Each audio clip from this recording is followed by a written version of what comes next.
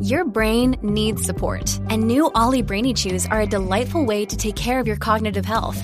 Made with scientifically backed ingredients like Thai ginger, L-theanine, and caffeine, Brainy Chews support healthy brain function and help you find your focus, stay chill, or get energized. Be kind to your mind and get these nootropic chews at ollie.com. That's OLLY.com. These statements have not been evaluated by the Food and Drug Administration. This product is not intended to diagnose, treat, cure, or prevent any disease.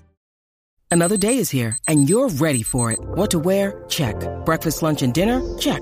Planning for what's next and how to save for it? That's where Bank of America can help.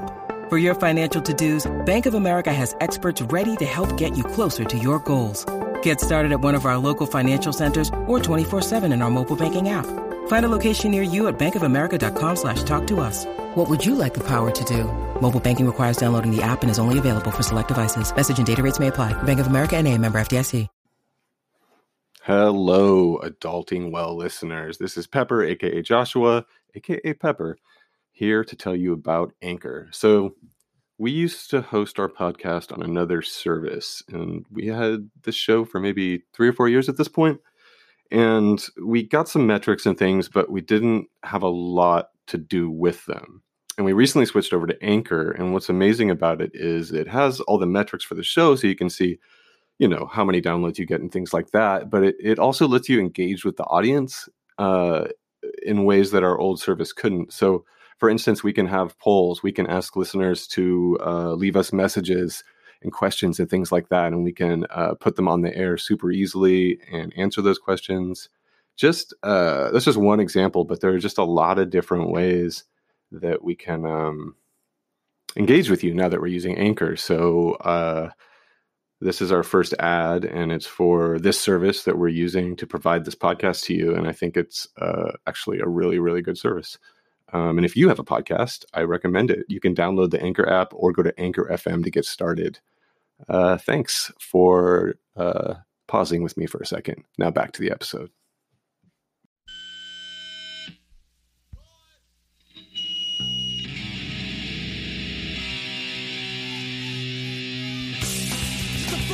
Kid.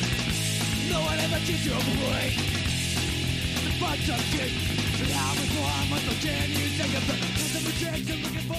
Hello and welcome to the Adulting Well podcast. I am your co-host Joshua, and I am joined as always by your co-host Kevin. And tonight we are interviewing a very old friend, Gabe Meline, who is currently the KQED Arts Senior Editor here in San Francisco, and so much more. I mean, I don't even know where to start, but let's start where we normally start and talk a little bit about your growing up.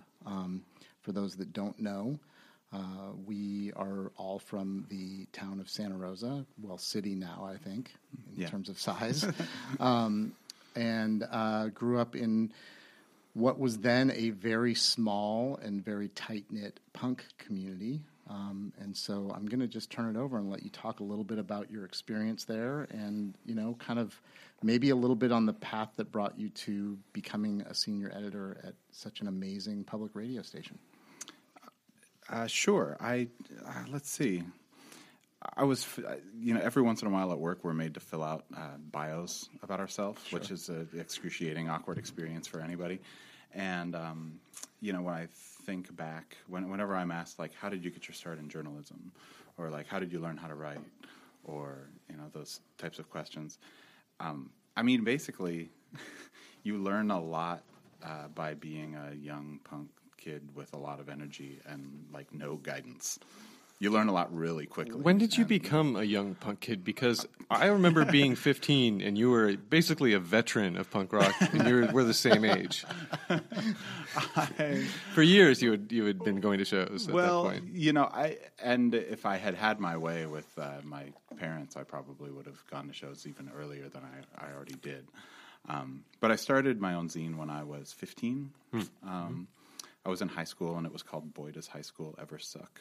And I had people tried to call me an editor, like, oh, you're the editor of a little underground magazine. I was like, no, it's not an underground magazine, it's a zine, and I'm not an editor. I'll never be an editor. I didn't want to be known as like a writer or an editor or anything, which is very funny considering my circumstance now. But I had contributors, and I had freelancers essentially, and I had my own screwy version of graphic design and layout and all the Xerox machine tricks and everything. You took it seriously. I took it really seriously, and what actually helped a lot was Maximum Rock and Roll taking it seriously and getting it reviewed in Maximum Rock and Roll, which brought it to a global audience. I started getting letters from all over the country and all around the world, which gave me a lot of pen pals. And when people ask me how I learned how to write, I have to think that having like dozens of pen pals at a really formative age had a lot to do with that. And something that people say about my writing now is that it's very conversational and relatable. And it's probably because I learned how to write by writing letters to people. And conversational and relatable is the name of the game when you're talking to a stranger in Massachusetts that you've never met. Right. And journalism is talking to a bunch of strangers that you've never met. What's interesting about that, now that you say it, it sounds like, you'd get these letters saying, hey, what's going on with punk rock over there? Or what's going on with the music over there? And you would probably tell them what was going on. And then later you worked for a magazine where you told the world what was going on with music, and it's almost the same thing. Right. I mean, you've probably got this theme in your podcast by now with all the guests that you've had on it, but nothing prepares you to be an adult like feeling like you'll never be an adult and getting involved with a DIY community and like doing things yourself and doing things in an unofficial fashion or an unpaid fashion or an unacknowledged fashion over and over and over again just because you love it and you believe in it. And then you come out of that and you're like, oh my goodness, I have all these life skills all of a sudden, like from doing a zine to being a journalist, like putting on shows is like an event planner, Totally. You'd never call yourself an event planner, but you're an event planner. You're working with a lot of different people with a lot of competing needs. You're juggling a ton of money. You're juggling fragile egos sometimes, and you want to create an incredible experience for everyone who's there. That's an event planner. And so you've been doing that since, again, what age? Because when did you book Green Day at your high school? I booked Green Day at my high school, yes. It was 1991. What high school was that? Pioneer High School. High School. Santa Rosa, California. And a couple months later, also at Santa Rosa High School. Simply because they were a great band and we wanted them to play at our high school. We talked the principal into letting us do it. I shoulder tapped at Merv's Little Super on Mendocino Avenue in order to buy a six-pack to pay them an entire six-pack of beer for playing at lunchtime at Pioneer High School. That was their rider? It was a six-pack of beer? No, they actually, that was just me feeling like, I think I wanted to be cool and be like, here's some beer, guys. Yeah. I've seen some videos of that, like grainy YouTube videos of that, and it's remarkable. It's remarkable because you just see there's just a couple of high school kids looking bored, kind of looking it up. I mean, this is 2 years later, they're the biggest band in the world, and you just see these very uninterested high school kids walking by Green Day. It was funny because it was 1991. Kerplunk had not yet come out yet, but so most of the kids at school were uninterested and bored. But then there were like kids who would cut school from Montgomery and Santa Rosa to like come to Pioneer to see Green Day play at lunch because they had that much of a or push. Kids that had graduated high school that came back to see Green Day play at Pioneer High School. Yeah. So I want to roll back to the letters because that was one of my favorite parts of being in a band. And especially in the early 90s, like because there was no internet and people weren't going to be generally calling you to chat on the phone because long distance actually cost money then. Right. So we couldn't Skype or we couldn't, like web call or whatever the new apps are now to get free phone calls. But letters, they were like magical. Like I loved going to our P.O. box more than anything. Like it was my favorite thing. I loved packing up packages, sending stickers and patches and 7 inches. And I just and I definitely am not like one of those like you kids today kind of guys. Because I think there's a lot to be said for how bands market now. But I just feel like that's some of what I really loved about being in a DIY band and touring and then hearing back from people that you met on tour, and I think it's really interesting to tie back your and I am, we've known each other a really long time, but I will honestly say that I'm a fan of your writing and I read your articles and having been so familiar with you over the years, like there really is a familiarity in your writing, and it has developed over the years into what it is now. But there's also like, when I read your articles, I'm like, it's like talking to Gabe, like in a really super well-researched, interesting way. Like he's talking on a topic that he really either understands really well or loves, but either way, it comes across as you know? And I just wonder, and I'm going to put this out to the universe as well, like how that feels to people that don't know you. Because I think it's a really interesting sort of like thought about people's writing, like it's very familiar to me. But I feel like it would be to anybody. Thank you. They call it. There's a word for it in writing, which is your voice. Right. The first job I ever got writing was when the publisher and the editor of the Sonoma County Independent called me into their office one day in 1993 or 1994, and at this point I had been doing a zine that was not about high school anymore, but about Santa Rosa and the punk scene and my failed love life, called Positively 4th Street. Right. And they called me in and they said, so we wanted to meet with you because we want you to write for our paper. This is like the alternative news weekly in Santa Rosa, like the East Bay Express or the SF Weekly. They said, we really like your voice, and we want you to write for the paper. And I was like, what does my voice have to do with it?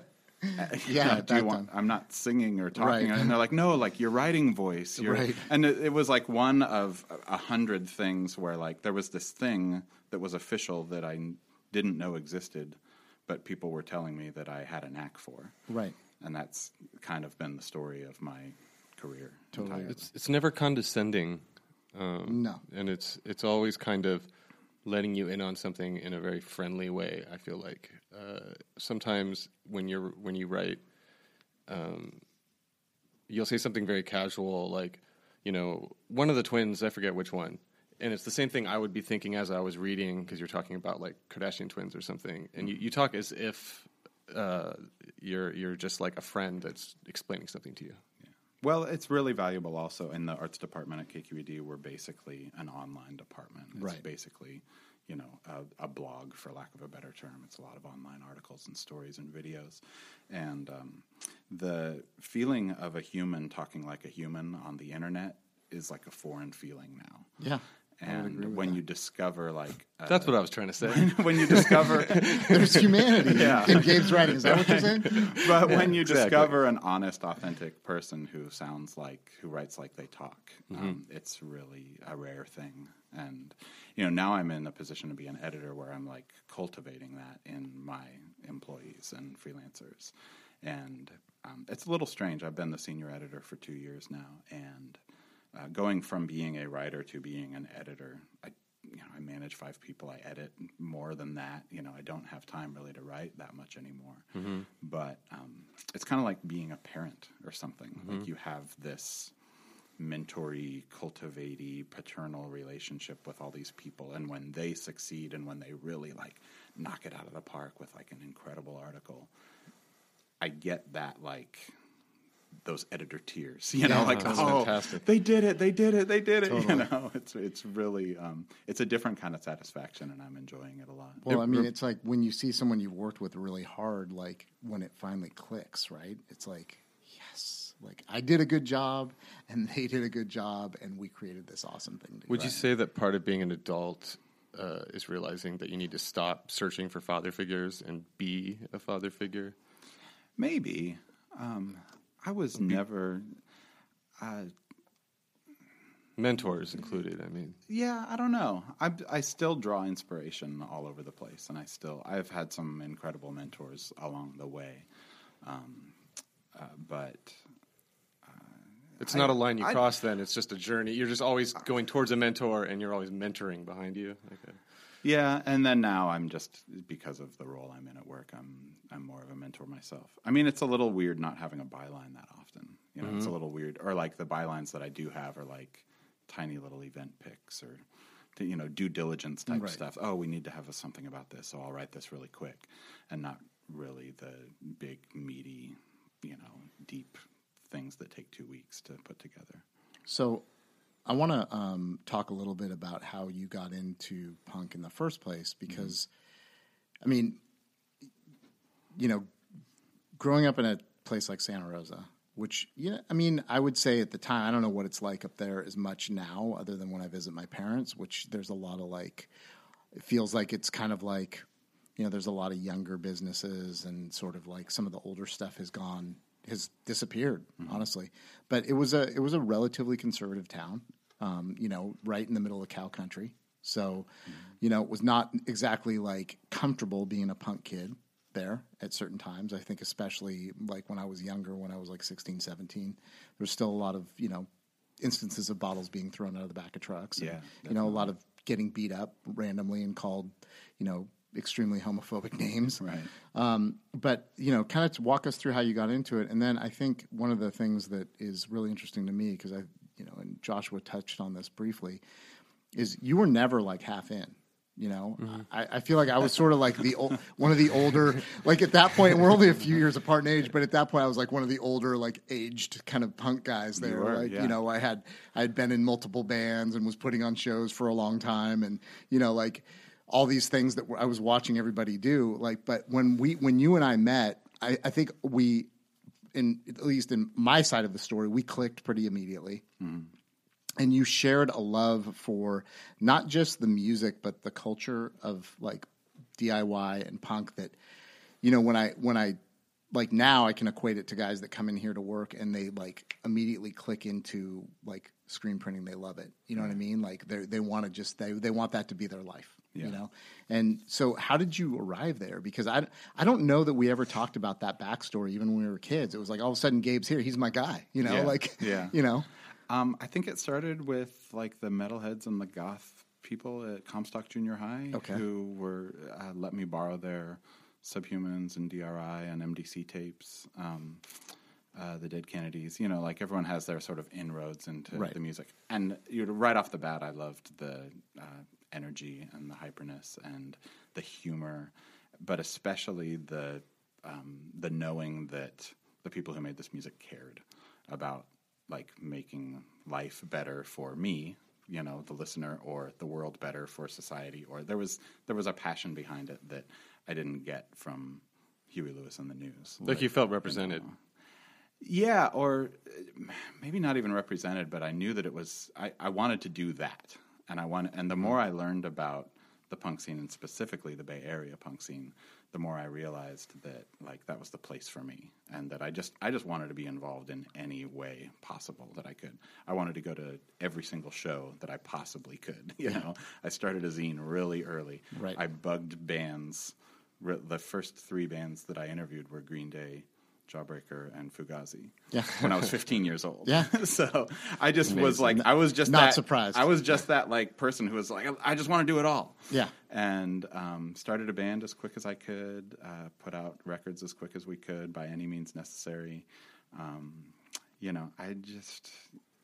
the thing that kept me there was finding like-minded people like yourself and you, Josh, and people who, this was like pre-Nirvana and pre-Dookie and everything, so you could basically be assured that most of the people that you met in that scene weren't doing it for ulterior motives or like external reasons. They were doing it for internal reasons, and I found my people. Yeah, totally.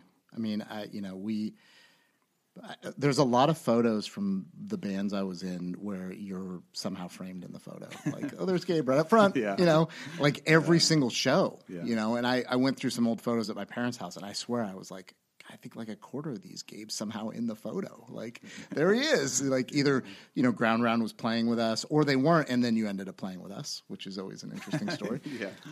But there's a really sort of interesting story, or I think a really funny story from when we were younger in Santa Rosa, where you used to do these like guerrilla shows. And they became rather epic, and it came to a crescendo with one specific at the post office. Oh, right, the post office shows. Yeah, but this wasn't; those weren't the only like guerrilla shows you guys did. I mean, that was the most sort of infamous or famous in the scene. Yeah, When I think of the bands that I've been in, I think the goal of every band has been to like play the stupidest possible show imaginable. I think I was still in high school when Ground Round tried to play in the tunnels underneath downtown Santa Rosa. Right. For those who don't know, there's these large, giant, like 20-foot by 20-foot concrete tunnels that go for 2.5 blocks underneath downtown Santa Rosa. They're very cavernous. They're very echoey. And we thought it was the perfect place to rent a generator from A1 Rents and like go down there and play a show. A ton of people showed up. Right. Like we didn't imagine that so many people would show up. Everyone from Bennett Valley and Rincon Valley and everyone showed up. And then the cops showed up and they were like, "We don't know what's going on here, but It can't be good. Get a move on." And we played in Doyle Park instead, and then like got busted by the cops at Doyle Park about an hour later. But the post office shows were just like we all had P.O. boxes because we all had zines, and we knew that the doors weren't locked at all overnight, and that there were working power outlets inside. Put two and two together, right? Have a show, and there were like 2 or 3 of them that happened, usually starting at midnight. One of them ended with somebody taking the flag off the flagpole outside and trying to light it on fire, and 40 bottles rolling all over the place, and, kind of mayhem. I think I bailed from that one before the cops came, but yeah, I mean. That's partially just to like give everybody a good story to talk about for the next week, but it's also about like getting out of the nightclub system, which kind of ruled in Santa Rosa at the time. You'll remember Hot Spots, you'll remember Magnolias, you'll remember what is it like that pool hall on 5th Street? Oh yeah. Like the Ale Works or whatever. It was like 21 and up. It was all about making money. It was just so. Instead of like sitting around and complaining about it, trying to find your own weird, stupid places to play shows. Well, and that was the impetus for me to do things like rent the community center in Sebastopol. Yeah. Like we have nowhere to do an all ages show. How are we going to do this? Okay, we got to find a place that will let us buy insurance from them and bring in our own PA. And that was pretty much that was my entire prerequisite. Yeah. And have all ages. Yeah. It was pretty dark times up there as far as places to play all ages shows until Cafe This showed up. Right.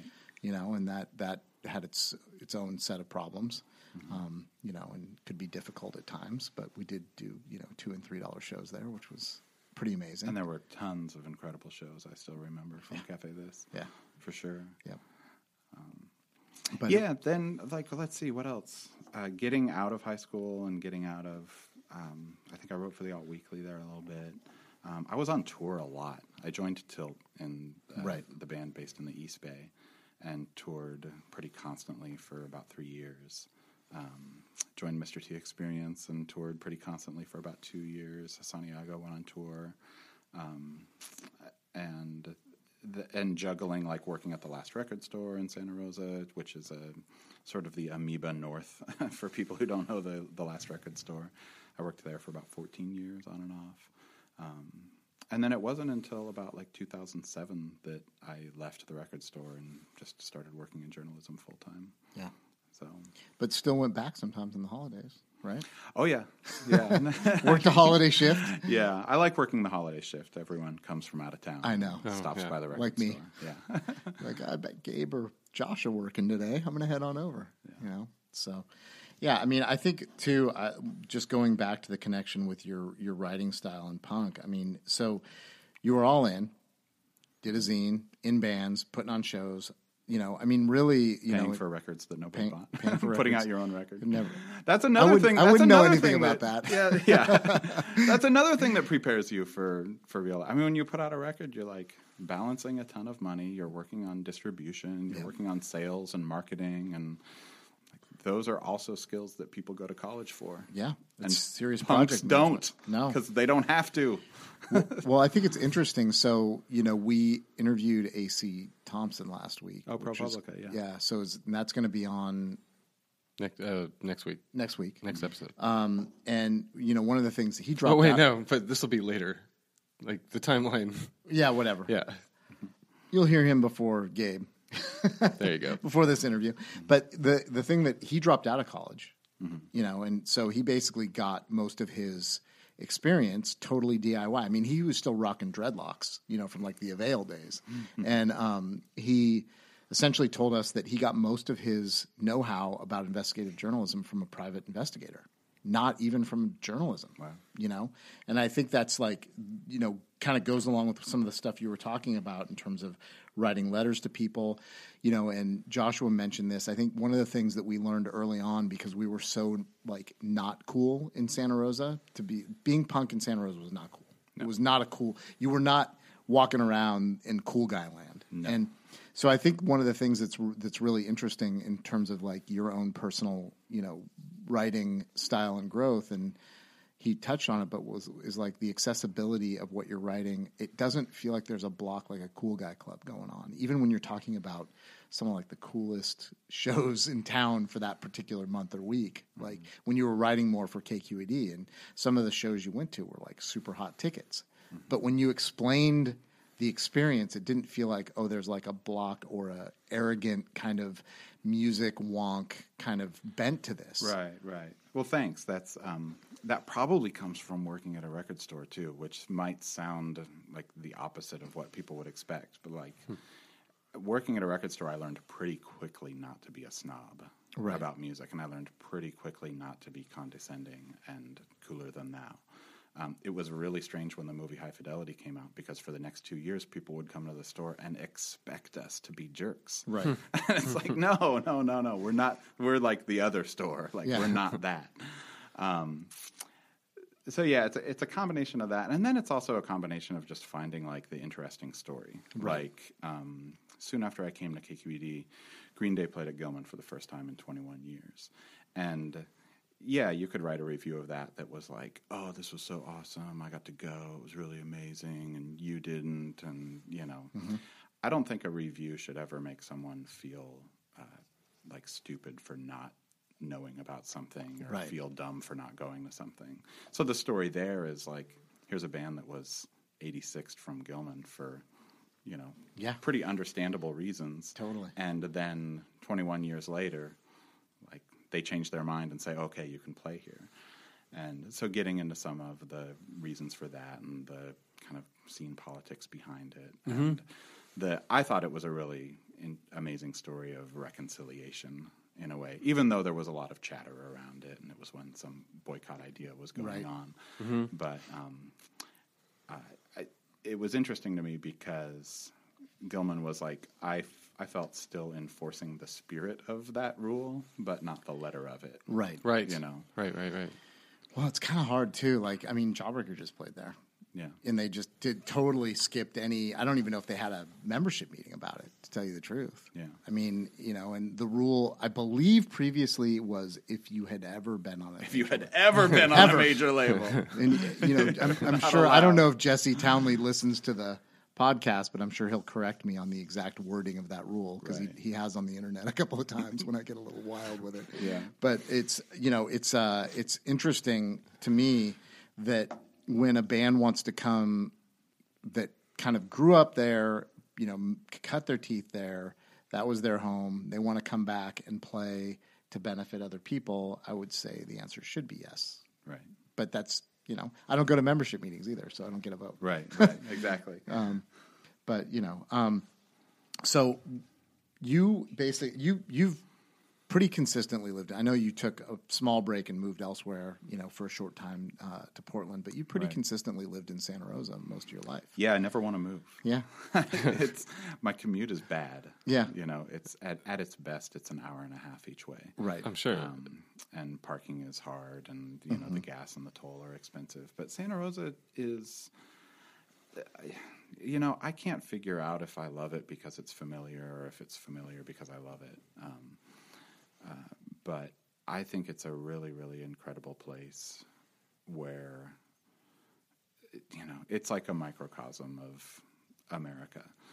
Yeah, Alfred Hitchcock used it for Shadow of a Doubt because it was like the quintessential small town. Totally. Now it's like the quintessential fucked up festering, weird suburb that can't figure out if it's a big city or a small town, and like there's all this weird lingering racism and like economic instability and like kowtowing to big box stores, but like pretending to say that you have a downtown, and like that's the story of so many cities across America now. And so even though it's wounded, I still think that it is like the quintessential American city. You still have its back. And I think there's been a theme throughout your music and your writing of kind of sticking things out about not going, oh man, my town sucks now, I'm going to go to a cooler town, but sticking around and trying to make your own town cool. Yeah, definitely. I mean, that was, in the early 90s when I was in Tilt, I could have easily moved to the East Bay. And a lot of the bands I loved were from the East Bay, and there was so much more action and parties and house shows and things happening in the East Bay. And, I never wanted to move. It always felt like the right thing to do to create your own scene where you were instead of jumping ship to another scene. I mean, you could think of it from a gentrification standpoint, like if too many people move to the cool city, then it becomes not cool anymore, and then the city that you moved away from is missing your energy. That's true. So I want to kind of pivot a little bit because, we all of us that are from there and, grew up there went through a lot the last couple of years with the fires. And you wrote a lot for KQED and spoke a lot on KQED radio about what was going on up there. And I think it had different effects on different people, obviously, because everybody processes things differently. And, my personal reaction was to be a go-getter and get as much stuff up there as I could that made sense in terms of, like, getting supplies to the people that I loved. And driving some of them up myself and making sure I stopped to see people that needed a hug and, did what I could, essentially, and almost had to drag my father out of there kicking and screaming when they were 6 blocks from the fire,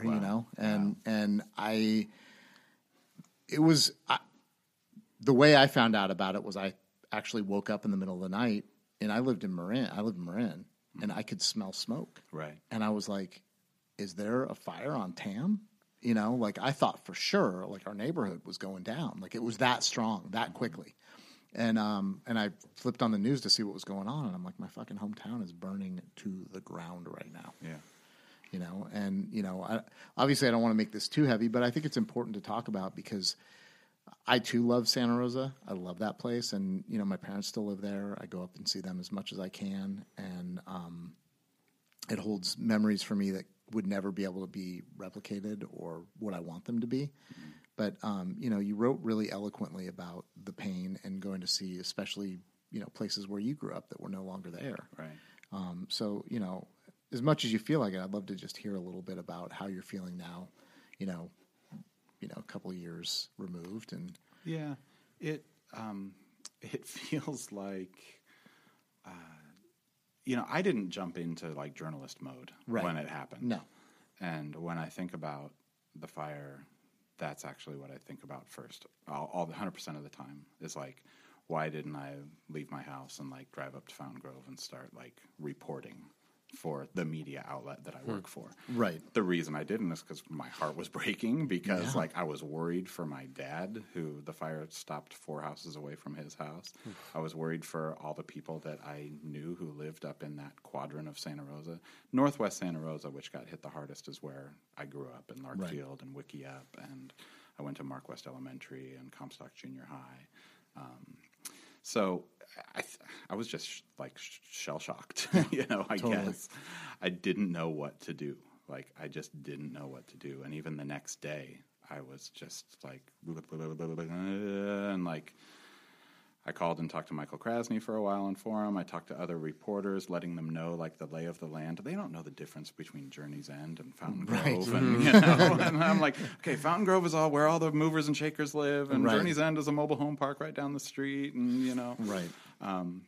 So I was kind of a consultant in a way, and then I was on Here and Now with Robin Young, and I was on I think The Takeaway with WNYC, and writing, and we walked around and gave out smoke masks and N95 masks, and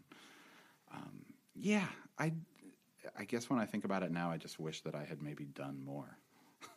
And that's sort of like what everybody says when a loved one dies, right? It was sort of like a loved one dying for me. You know, I'm like, you know, I'm a member of KQED, and I'm just like a crazy avid listener, like commute both ways, nonstop. Mm-hmm. I even jokingly put up, you know, for the love of all things good, please make your donation so this pledge drive stops. Because for some reason my pledge free stream went to spam this time, you know, and I was so bummed. So I didn't notice it until like today.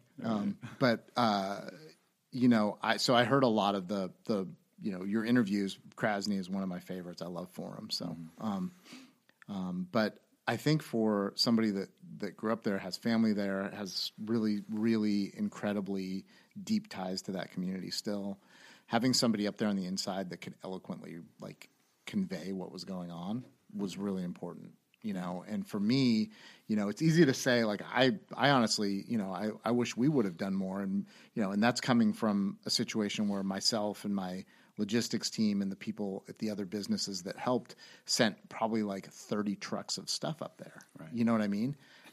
And even always, then you're like, why didn't we do more? Right. Yeah. There's always more to do. But I think, so from an outsider's perspective, I think it's important to point out, like, having sort of a voice on the inside that you trust is really important in those situations. And, you know,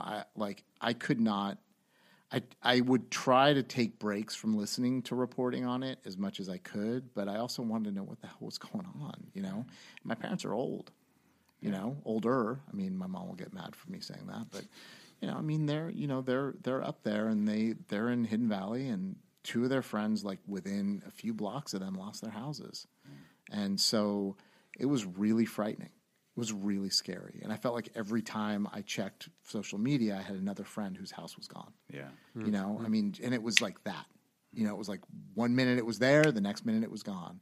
1 minute they were like having dinner, the next minute they were hiding in their pool, you know, to try not to avoid being killed, or running because they had an electric garage door and couldn't get their cars out. Yeah. You know, and so I'm kind of, you know, on a personal note, I'm grateful you didn't go into full reporter mode, that you were more like, okay, this is what's happening, and like informing the reporters so they were getting the story right. Yeah.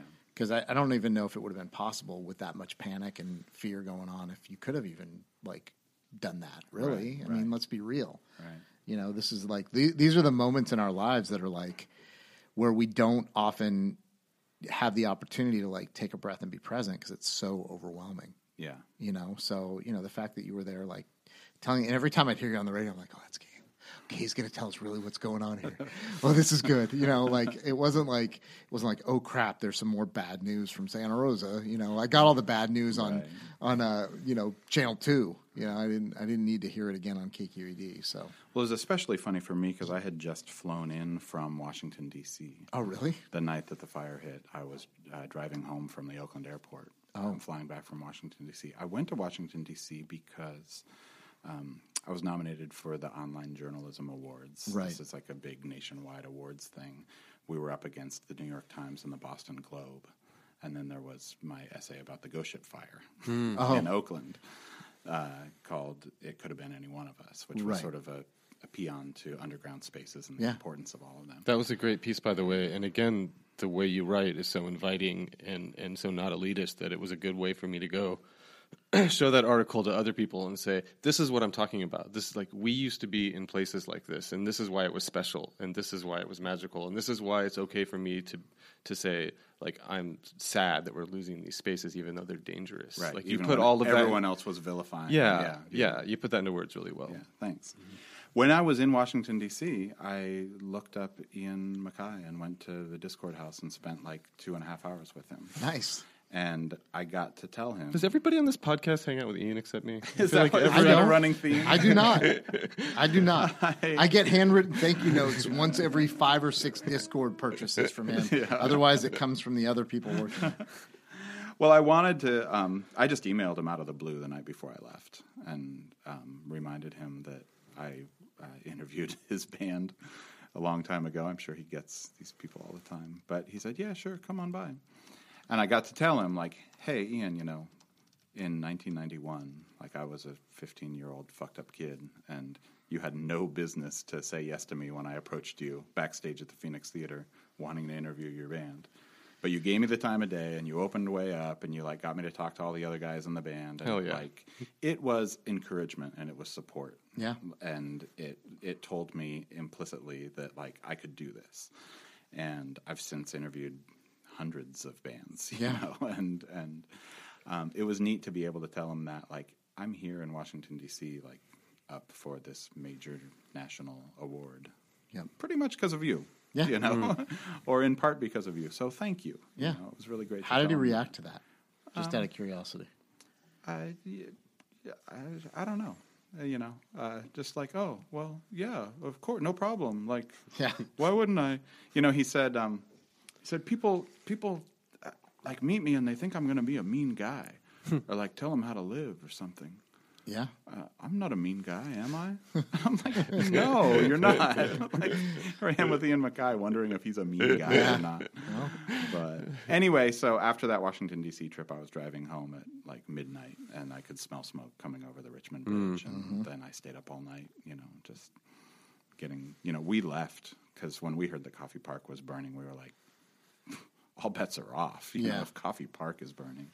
So you're down by... We live downtown. We were fine. Like Luther Burbank area? Yeah. Yeah. So just to be clear, Kevin, you mobilized 30 trucks of supplies. Gabe, you did all the stuff you did. I did drop off some cat food to a drop-off location for the victims of the fire. all right. Fair enough. So, equal. So you know, obviously this is the Adulting Well podcast. You are married and you have a daughter. Yeah, I'm incredibly middle class now. Yeah. I own a house. I have a daughter. I'm married. Well, I have 2 cars. You know. I think you have to have 2 cars if you're commuting to the city. Yeah. I don't think that's a choice at this point, unless you do the secret parking job that I'm going to tell you about after the show. Ooh, thanks. Yeah. So, talk a little bit about being a parent, because I know you and your daughter have a really tight relationship. I kind of follow you guys on social media, you know, and because Caitlin and I, my 10-year-old and I, are very close and have a very similar sort of like fun-loving relationship. You know, talk about. I mean, I know for me, I draw a lot of inspiration from her. And I can tell by watching you that is the case as well. You guys are like best pals. I totally draw a lot of inspiration from her. Like she, you know, what's that Crosby, Stills and Nash song? Like, teach your children well, but then the third verse is teach your parents well. Yeah. Like, Lena is really teaching me well. Yeah. Yeah, part of it is just seeing the world through a different set of eyes. But, you know, now she's 9. She's forming her own brain and her own personality and her own presence. And I actually am learning new things from her, you know, legitimately. Just about every weekend I try to take her to either San Francisco or Oakland or Berkeley or whatever to see a movie or see a play or go on a hike or, you know, and when she was younger, I dragged her to... Oh, I remember. Like I saw her at Jello some things. Biafra shows and ceremony shows and Outside Lands and Treasure Island Music Festival. You know. I see you guys, pictures of you guys going to all these places, and I'm just like, oh my God, I'm not going to be that kind of dad. Why? That's not true. So much work. I said that too, and I'm like in swim lessons with my younger child, and you know, like just put the VR helmet on its head and go about your day. You know, we go everywhere. Yeah. You know, I probably felt the same way at a certain time. You know, I probably was like, well, you know, when we had a kid, I was like, all I have to do is like make sure it doesn't die. Yeah. Just keep it alive. Totally. And then like that's the baseline of success. And you know, I think mostly what happened is you get bored. And you get like mind-numbingly bored with a small child, and you're like, we have to do something. I don't even care what it is. Let's drive 2 hours to ride a little choo-choo train around in a circle for 20 minutes and drive home and like. So then you just basically made a buddy that you can go hang out with. Yeah. But that is like nonstop energy and is inquisitive about everything in the world, which is, you know. But I will say, like being a former, you know, punk rocker and trying to raise your child ethically in a world that is like. Mega woke all around you at all times. Right. Like, you know, she'll come home, you know, talking talking about racial justice, and she'll come home talking about like the friend at her school who thinks that she wants to be a boy instead, and she, it's like, wow, yeah. Like no amount of like preparation in the punk scene can prepare you for like when you're in charge of a small child. But that's fantastic. Wrestling with a lot of these issues, which were like verboten and taboo, right? And were only talked about in the punk scene, right?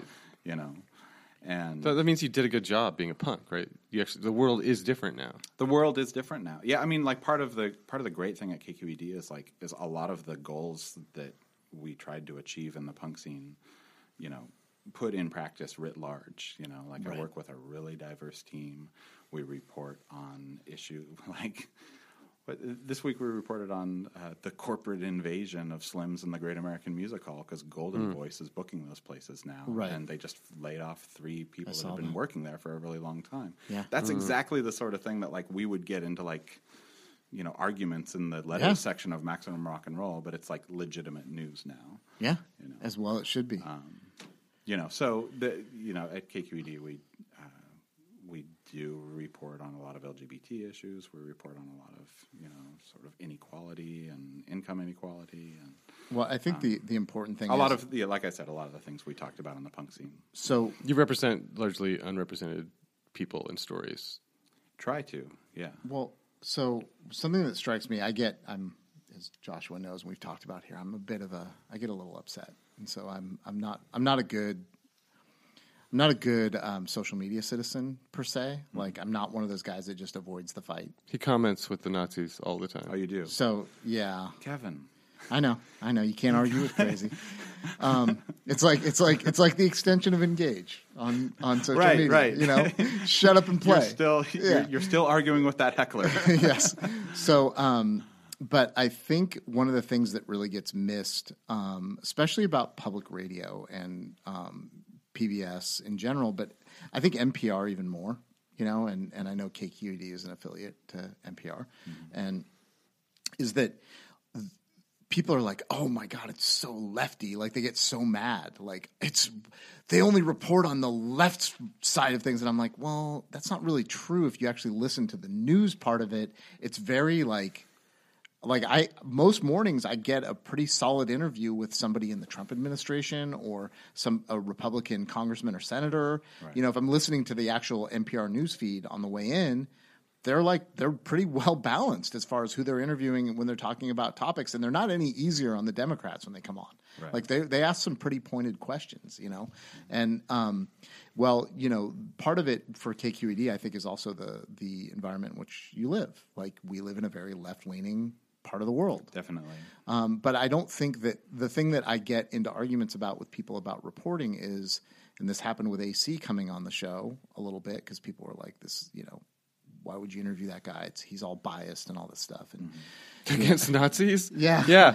Because there is 2 sides to Nazis. I am definitely biased against Nazis. I'm not gonna go down that path right now. Man. Anyway, but the thing for me is like, that doesn't make the facts not the facts. Like, so what? He can't be Superman and reporting on every single injustice in the entire world. He's got the things that interest him, as does the reporters at KQED.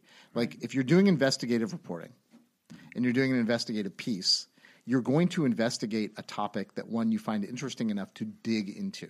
Right. 2, then you're going to report the facts that you find.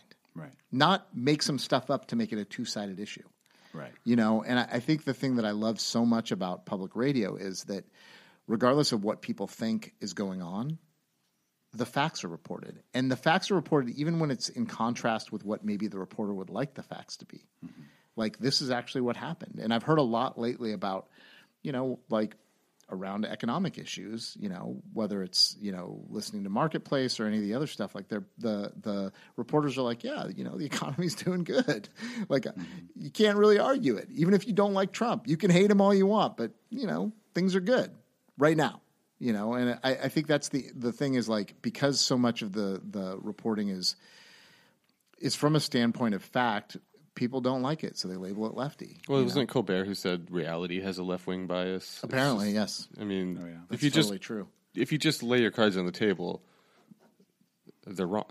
So I'm going a very roundabout way to get to something here, by the way. Okay. And I think when it's obviously different for you as an editor, But I will say this, from your earliest zines to your most recent articles, you reported on, or you wrote about things that were of interest to you, and you wrote about them in a way that was truthful, or is truthful, but also kind of touched upon the things that we were talking about earlier, left the entry point pretty easy for people that didn't fully understand the music or the scene or the whatever it was that you're reporting on. And I think that, one, I commend you for that. Two, I just think it's so rare now that, like, it should be the norm. Like, you go out, you see a band, and you, like, talk about, like, the experience, and I guess, why do you think that's so rare now? Why is everything got to be such a, excuse my French, fucking opinion piece? People click on opinion pieces more than they click on factual pieces. Right. People click on rants. People really click on bad reviews. Yeah. People really click on... Love those 1 stars. If you're accusing anything of being racist or sexist, you're going to get 4 times the traffic. Right. We talk about page views all the time at KQED. Yeah. And it's an absurd metric to allow to dictate your content, but it can inform it a little bit. Right.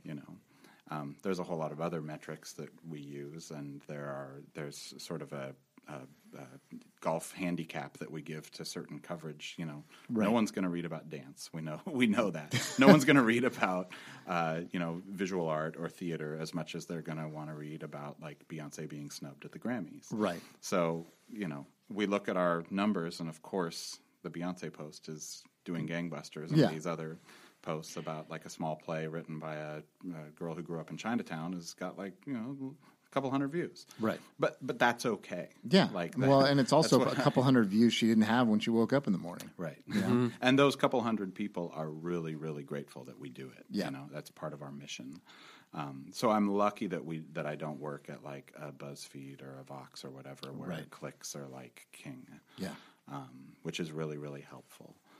Going back to, like, a liberal bias or a left slant or something. After Trump was elected, we had a lot of conversations about, like, how do we deal with this? Right. And especially in the arts department, how do we deal with it? We're the KQED Arts and Culture, so we're writing about things that are inherently subjective. Like, you can't just be fact-based about, when you're reviewing a performance or when you're profiling a band or something. And so how could we deal with Trump being president in, like, just a fact-based way? We would like be breaking everything that we normally did in covering arts. But it was really heartening talking to the higher-ups at KQED about that. And about the idea that, like, we had to give equal time to the other side, be it Republicans or be it Nazis, apparently, Yeah. And they said in no uncertain terms, like, don't create a warped reality if there isn't an equal and opposite other side. Right. Don't like find the one person who's making art about Trump and, like, do a big feature on him. Right. So as an experiment, we found the one guy in the Bay Area who was doing art about Trump, and we did a small profile on him. And I felt really weird about it, but it was something that we decided to do as part of we did a long series. The first 100 days of Trump's presidency, we did 100 days of profiling artists and how they were reacting to and resisting this new administration. So he was one of them. Then a few months later, we saw him in a photo at those, like, neo-Nazi, quote-unquote free speech rallies at UC Berkeley. My heart sunk. Right. I was like, why did we do this? Like, why did we create another side when really it's just an outlier? Yeah. Like, in any statistics class, you'd throw that out as, like, the junk number. Right. And like the one climate change denier scientist or whatever. Right. Yeah. And, looking back, we should have done that. Well, it happens. Yeah. And I think it's a fair experiment to do, too, especially in the Bay Area. Oh, yeah.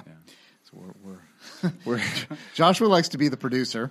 Yeah. I feel like we could do this for another couple of hours. So We could. but I really want to thank you for coming on, and we covered a lot of topics, and and I'm really just glad to have you.